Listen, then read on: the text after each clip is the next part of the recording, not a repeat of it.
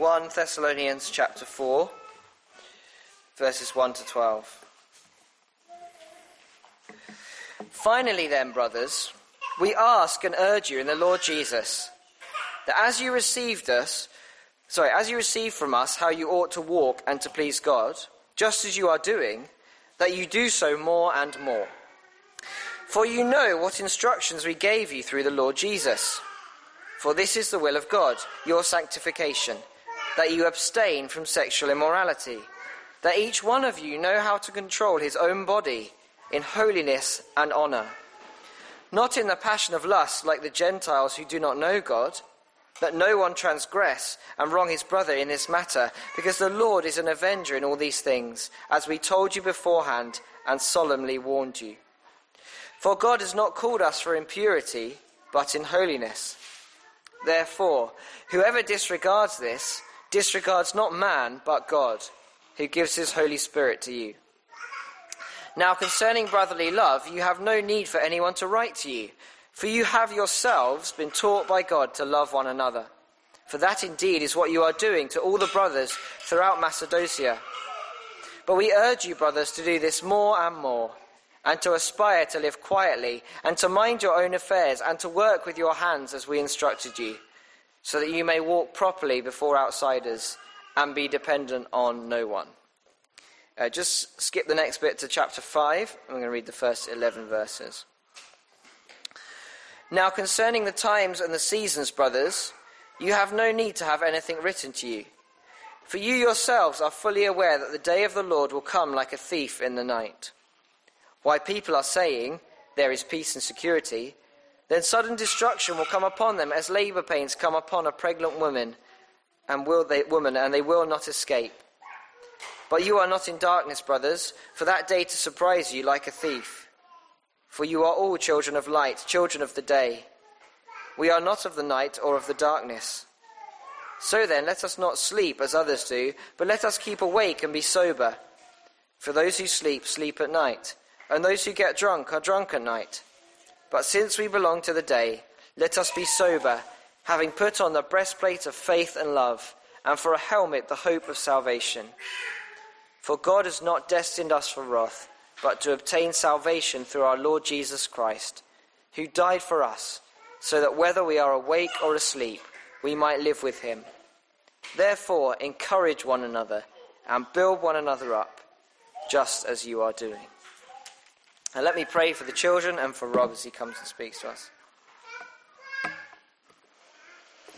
Lord Jesus, I thank you for these instructions, and I pray that they will be helpful for us today, that we would listen, that you would be with Rob as he explains them to us, you would speak through him, and that you would speak to the children as well as they learn with us. I ask that you would help keep us awake and focused. In Jesus' name, amen. Well, hello. It's a wonderful joy to be able to be with you, and it's a wonderful joy to be able to meet together, isn't it? We've experienced something of that already this evening. Different people serving with the gifts that God has given them. That's a real encouragement to us, isn't it? So we thank God for that. We are in this mini-series, and you will have, as of last week, you will know what it's about, because we're looking at, as Sam said, this life that we have to live as Christians in between Jesus' first coming and the kingdom that was revealed then, and the kingdom that is going to be fulfilled when Jesus returns. And we started looking at the letter of 1 Thessalonians last week. So if you weren't here last week, it would be great for you to catch up with that and to sort of hear the first 3 chapters of 1 Thessalonians, because they do obviously kind of inform what happens in the later chapters of 1 Thessalonians 2. I did ask you to read that this afternoon. I don't know if you got a chance to do that, just so it's fresh in your mind, so that you've filled in the gaps, the bits I'm not going to have a chance to speak about, because we've only got this Sunday left before we move on to something else. I want you to just chat to the person next to you and answer the question, what kind of life has God saved Christians for? Just share some thoughts. I'll give you 2 or 3 minutes. What kind of life has God saved Christians for?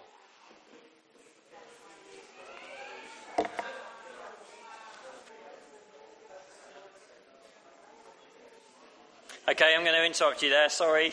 I always do this, don't I? I interrupt you when you're just getting into the real meat of the conversation.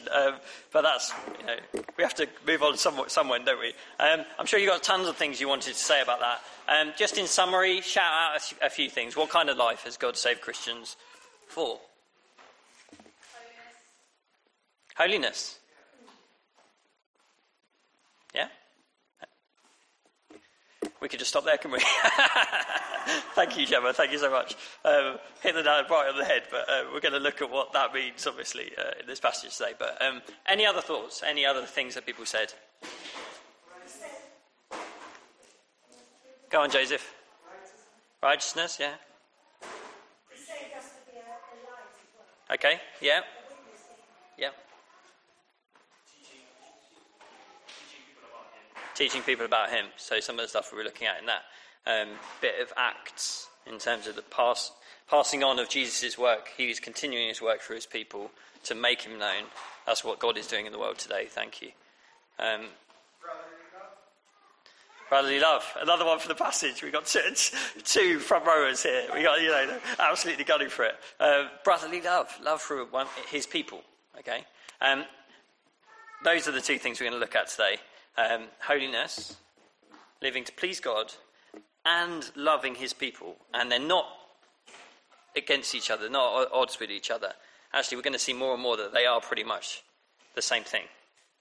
Living to please God is living to love his people. We can't say we live to please God if we don't love his people. And we can't love his people if we're not living to please God. They go together. But let me just show you from this passage, particularly chapter 5, how does Paul describe Christians, the Christians he's writing to in Thessalonica? How does he describe them? In chapter 5. Children, yeah, where are you looking? Verse 5. For you are all children of light, children of the day. That is a good description of every Christian. Not just the Christians that Paul is writing to, but every Christian. And it's a good description because it speaks of God, what God has called them out of, which is spiritual darkness. Spiritual darkness is a life lived in the night time of rebellion against God. And also a willful rejection of the knowledge of him. We could know him. Romans 1 says that, doesn't it? His eternal power has been made known. His invisible qualities have been made known. And yet, there's a willful rejection of that knowledge, and therefore it's a sort of choice to live in darkness, in ignorance of him. And God called them out of that, and he called them into something. By very implication, if you call someone out, if I called someone out of the kitchen, I'd be calling them into here, wouldn't I? So God calls them out of darkness, and he calls them into light, into the day. And it's that bit that we're going to be thinking about today. It's what has God called us out into. We understand how God called people out of spiritual darkness through the gospel of his Son, through the death of Jesus on the cross. And what has he called them? What kind of life has he called Christians and saved them for? It's a good question, isn't it? That's what we'll spend most of our time today thinking about. And in the language of chapter 5, God has called Christians, those he has saved, into light, or to live in the day. But to give further details of what that life is like, that new life, we need chapter 4. Because we could speak in metaphors all day long, and quite happily. But to get to the nuts and bolts of it, we have to have chapter 4. Chapter 4 comes first, and then Paul goes into this thing about living in the day, as those who are awake, not asleep, as those who are sober-minded. So chapter 4 is where we're going to start. And we're going to see Paul is explicit about what living as children of light means for two areas of life. For self-control, in the area of how we use our bodies for sexual intimacy, and in encouragement and love for his people. So those are the two things we're going to look at one by one, and we're going to see there is some connections between the two. So Christian, if you're a Christian here today, live to please God and love his people by pursuing self-control with your body. Let's read that together. Let's look at what Paul says. Let's look down with me at chapter 4, verse 2. For you know what instructions we gave you through the Lord Jesus. For this is the will of God, your sanctification, that you abstain from sexual immorality, that each one of you know how to control his own body in holiness and honour, not in the passion of lust like the Gentiles who do not know God, that no one transgress and wrong his brother in this matter, because the Lord is an avenger in all these things, as we told you beforehand and solemnly warn you. For God has not called us for impurity, but in holiness. Therefore, whoever disregards this, disregards not man, but God, who gives his Holy Spirit to you. Christian, live to please God, love his people, by pursuing self-control with your body. Pursuing self-control with your body. Avoid sexual immorality. That's what he says. Abstain from it. In verses 1 and 2, we heard there that they received this instruction before, from then, and they are already doing it. What was the instruction? That they abstain from sexual immorality. What reasons does Paul give for that? Well, he says that this is God's will for them in verse 3. Their sanctification. That was what God saved them for, was they would be sanctified. They would live a holy life. In verse 4 of chapter 4, it says that each one of you should know how to control his own body in holiness and honour, not in the passion of lust, like the Gentiles who do not know God. The first reason Paul gives here is that they are not to be like those who do not know God. Not literally not to live the way that those who do not know God live. Because there's a difference. They do know him. They have received his Spirit. They have been taught by him how it is they are to live. And so they are to look different from the world around them. If you look at the very next verse, it says that no one transgress and wrong his brother in this matter. And this is something I'm going to pick up a little bit later on. It would not be loving to their brothers. The second reason Paul gives is not that you're to be different from others who do not know God, but actually that this is the way to be loving your family. That self-control of your body is a way to avoid wronging your brothers and sisters, presumably as well. And then if you look in verse 7, the final thing he says, for God has not called us for impurity, but in holiness. So he sort of top and tails it with this thing of God's will for you is your sanctification, and what God has called you for is not impurity, but holiness. This goes right to the heart of our question, doesn't it? What kind of life has God saved Christians for? Well, simply put, he has called them for holiness, not impurity, and in particular in the way in which they use their bodies, and the self-control that they need to learn and practice and grow in the way that they use their bodies. I think Paul has particularly in mind here adultery, in terms of wronging your brother.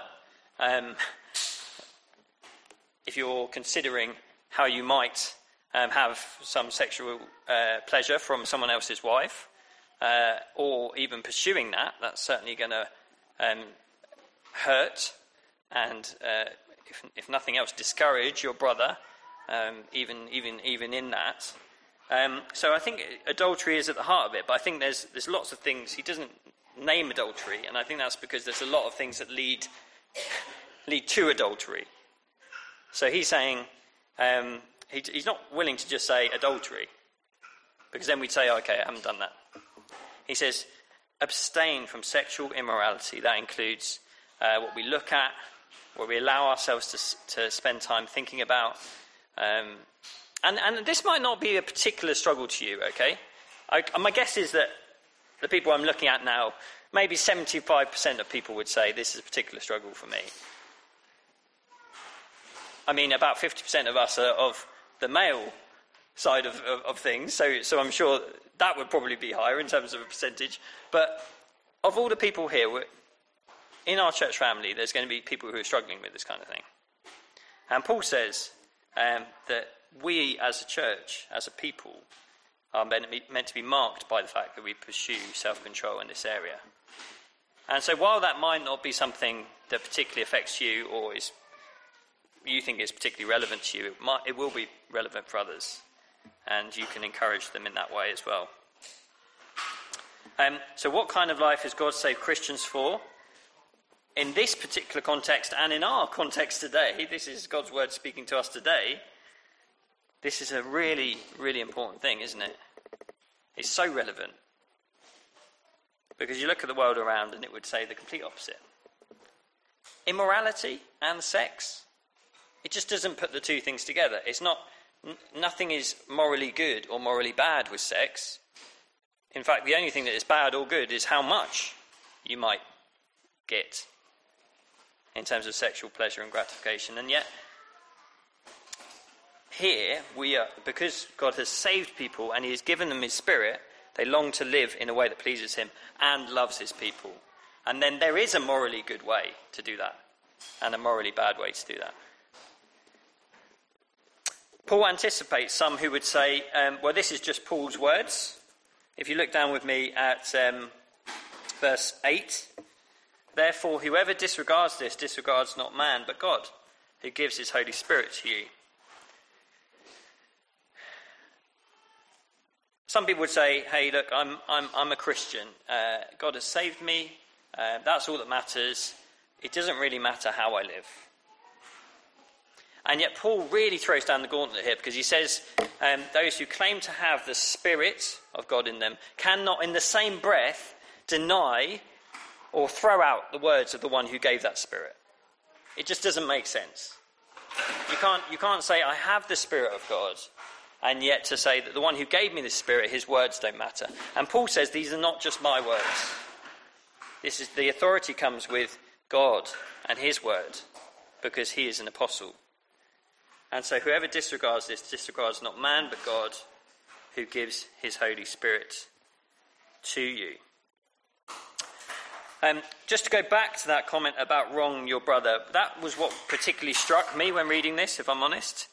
Is that comment about wronging your brother in this way. It must be connected to the idea of self-control, because if you look, Paul says, in this way. He's just been talking about abstaining from sexual immorality, that each one know how to control your body in holiness and honour, not in the passion of lust. And then he says, therefore, in verse 6, no one transgress and wrong his brother in this matter. He must be talking about how we use our bodies, and connecting it with how we treat our brothers and our relationship with them. Paul will say, and I'll show you this in the next section when we look at love for each other, that's the other mark and of the Christian, of the one who has the Spirit. But Paul says that God has already taught them to love one another. If you look down with me at verse 9. Now concerning brotherly love, you have no need for anyone to write to you, for you yourselves have been taught by God to love one another. So this is the connection that Paul makes between the two, because he says, I don't need to write to you to tell you to start loving your brothers and sisters, because God has already started that good work in you, and you already love your brothers and sisters. Because the Spirit, he's given you the Spirit, and the Spirit is about loving. He loves God's people, and he is producing that love in you. He says, I don't need to write to you to start doing that.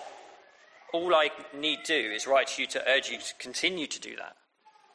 And I can urge you because of what God has already taught you by his Spirit. So, love for one another. And here, Paul says that there's something about sexual sin that is about wronging your brother or your sister. That it will eventually lead to that. It might start off in private, no one really knows, but it will always lead to wronging, harming, hurting, discouraging your brothers and sisters.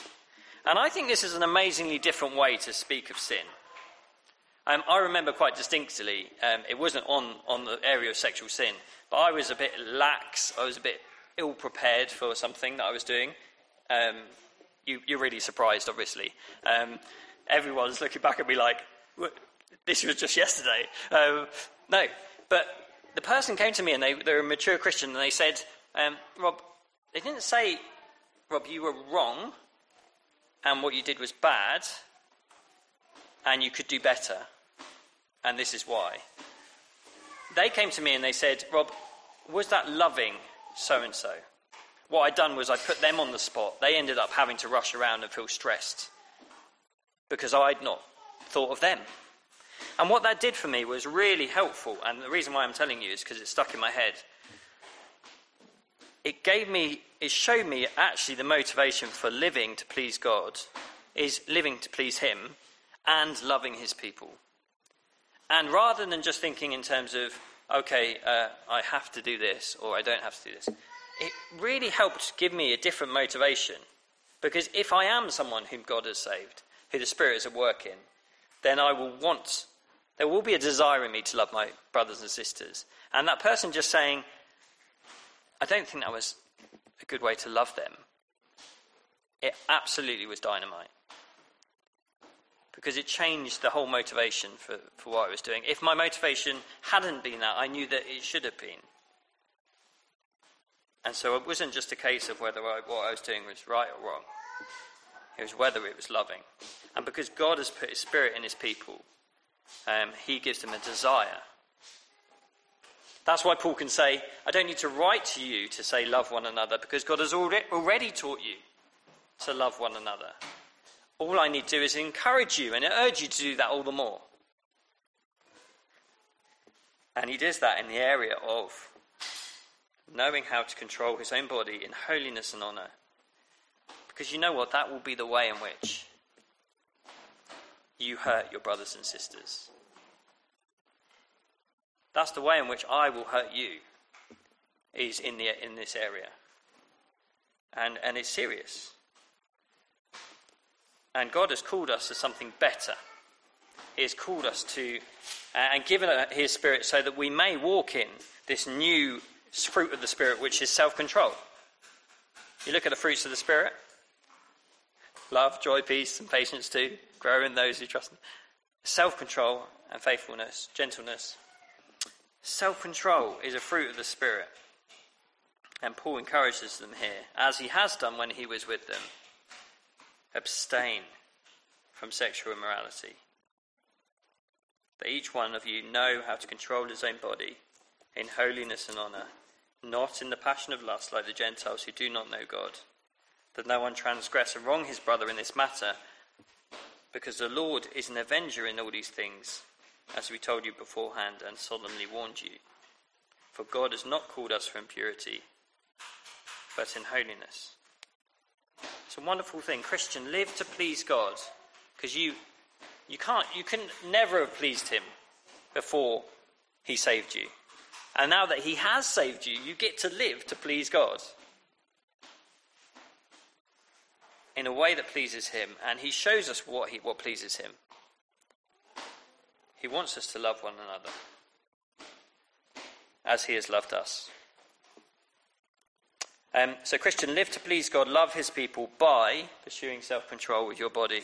And next we're going to see Christian, live to please God, love his people by encouraging and building them up with his word. That was how you use your body. This is how you use your words. And the Christian can live to please God, continue to live to please God, love his people by encouraging and building them up with his word. There's something that's discouraged these early believers. Do you know what it is? Maybe I'll give you a minute to chat to the person next to you and then you can do that. What has been discouraging these Christians? You need to look somewhere in chapter 4, towards the end of chapter 4. Okay, what do we think it is? What were they confused by, concerned by? There's lots that they didn't know about God's word, obviously, but what event are they struggling with? Grief, thank you. About other believers who had died. And Paul says he does not want them to be uninformed about those who are asleep. He means who have died already. That you may not grieve as others do who have no hope. So Paul writes them, and this is one of the big reasons for him wanting to write to them, to send Timothy to be there in person when he gets the chance, is to make up what is lacking in their understanding of what is going to happen. He has told them that Jesus is returning. They know about that. We saw that. He mentions it all the time, as we told you, the return of the Lord Jesus Christ. In the next bit, he's going to say, you do not need to have anyone write anything about the times and the seasons. You know it's going to come like a thief in the night. You're not going to know when it's going to happen. So he's not correcting that. But there is something about those believers who have fallen asleep, who have died. And something about their concern for them, or confusion over when they're going to get their resurrection, and in what order. Are we going to be resurrected first? If so, how are they going to be with us? And Paul writes to encourage them with God's word. And he says, if you look down with me in verse 16, for the Lord himself will descend from heaven with a cry of command, with the voice of an archangel, with the sound of a trumpet of God, and the dead in Christ will rise first. So those brothers who have died will rise first. Then we who were alive, if it's us when Jesus returns, who are left, will be caught up together with them in the clouds to meet the Lord in the air, and so we will always be with the Lord. So Paul is writing to encourage them, to exhort them, so that they may not be discouraged, because they are. To build them up with his word, to establish their faith through the unpacking and teaching of the scriptures, to meet what is lacking in them.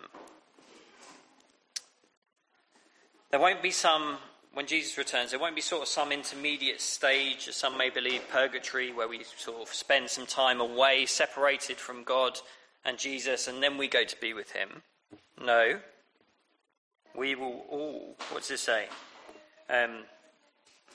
We will always be with the Lord, and they will be with us too. It's a wonderful encouragement, isn't it, for those who are concerned, for those brothers and sisters who have died, and they just don't understand how and when and what God is going to do. They know that it will work out in the end, but they're just a bit concerned and discouraged by that. And then Paul tells them, if you look down with me, at verse 18, therefore encourage one another with these words. So his instruction to them is to encourage one another with these words. Christian, live to please God and to love his people by encouraging and building them up with God's word.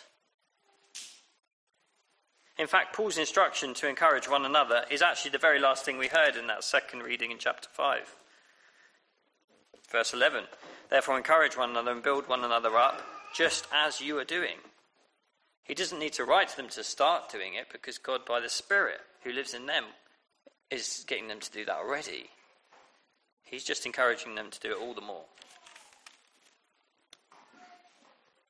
Christian, encourage one another. Love, serve one another with God's word, as you have been doing. But do all the more as we expect Jesus is coming.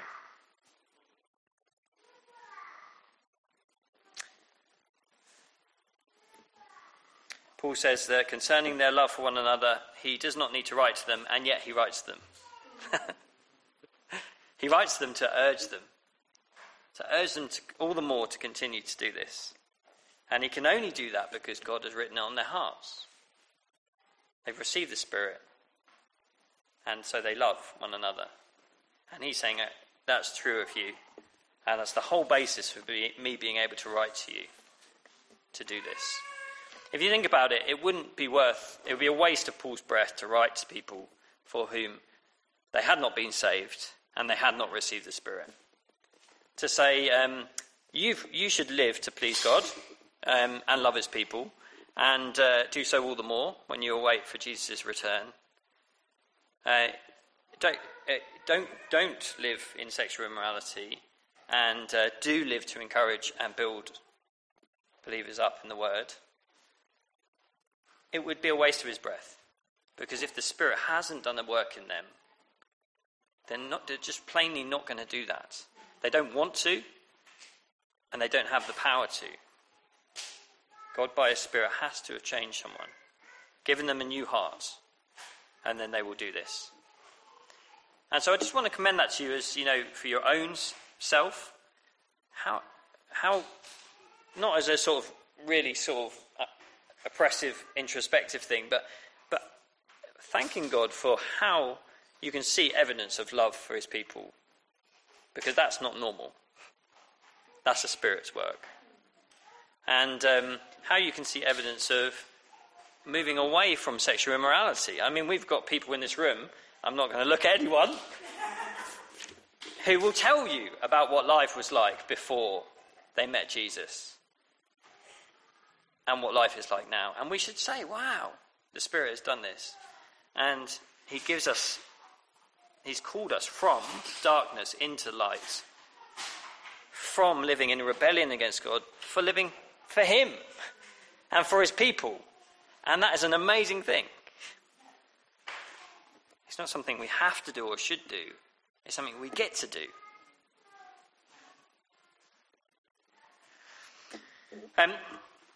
If you're an unbeliever or someone who wouldn't call yourself a Christian, I didn't say this at the start, but this is a window into, so excuse my little rubbish drawings, but this is a window into the new life that the Spirit brings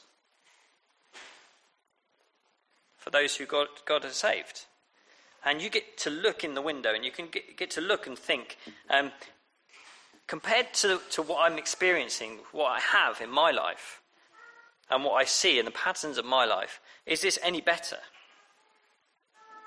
Is this any better? This new life where people love and serve one another, where they fight sin.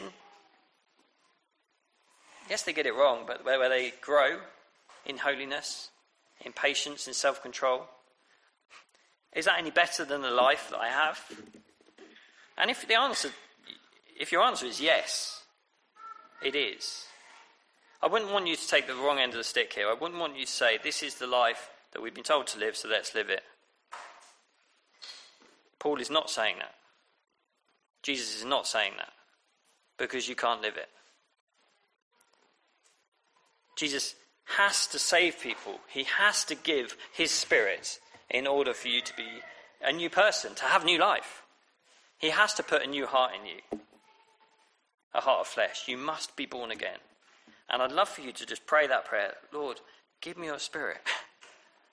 Because if you don't, I'll stay the same. And maybe you're someone who has been around church a bit and you would call yourself a Christian.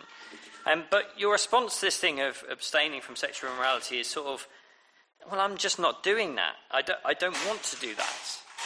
Inside your reaction is, I just don't want to do that. You're annoyed at me and Paul for even saying that you should. Or maybe you come up with some excuses. You say, well, sorry, that's the cross. The cross is the way to the new life. Maybe you're the person who says, well, because it doesn't apply to me anymore. There's sort of some kind of way in which God's word was for then and it's not for now, and that's my because. Or maybe you're saying, because I can choose what to do with my private life, and it has nothing to do with you. Thank you very much. Maybe that's your response to this kind of thing. And I just want to point you back to what Paul says in verse 8. Because he says that anyone who disregards this disregards not man, but God who gives his Spirit to you. And so in the same breath, you can't be someone who has the Spirit of God and rejecting the word of the one who gives the Spirit. And so I just want to ask you that question. Is it that you On the outside, the religious veneer of your life is looking all right, is looking Christian-ish. And yet nothing on the inside has really changed. Your heart hasn't changed. You don't want to do this. You don't want to love his people. You don't want to walk in holiness because you need to be born again. You need a new heart.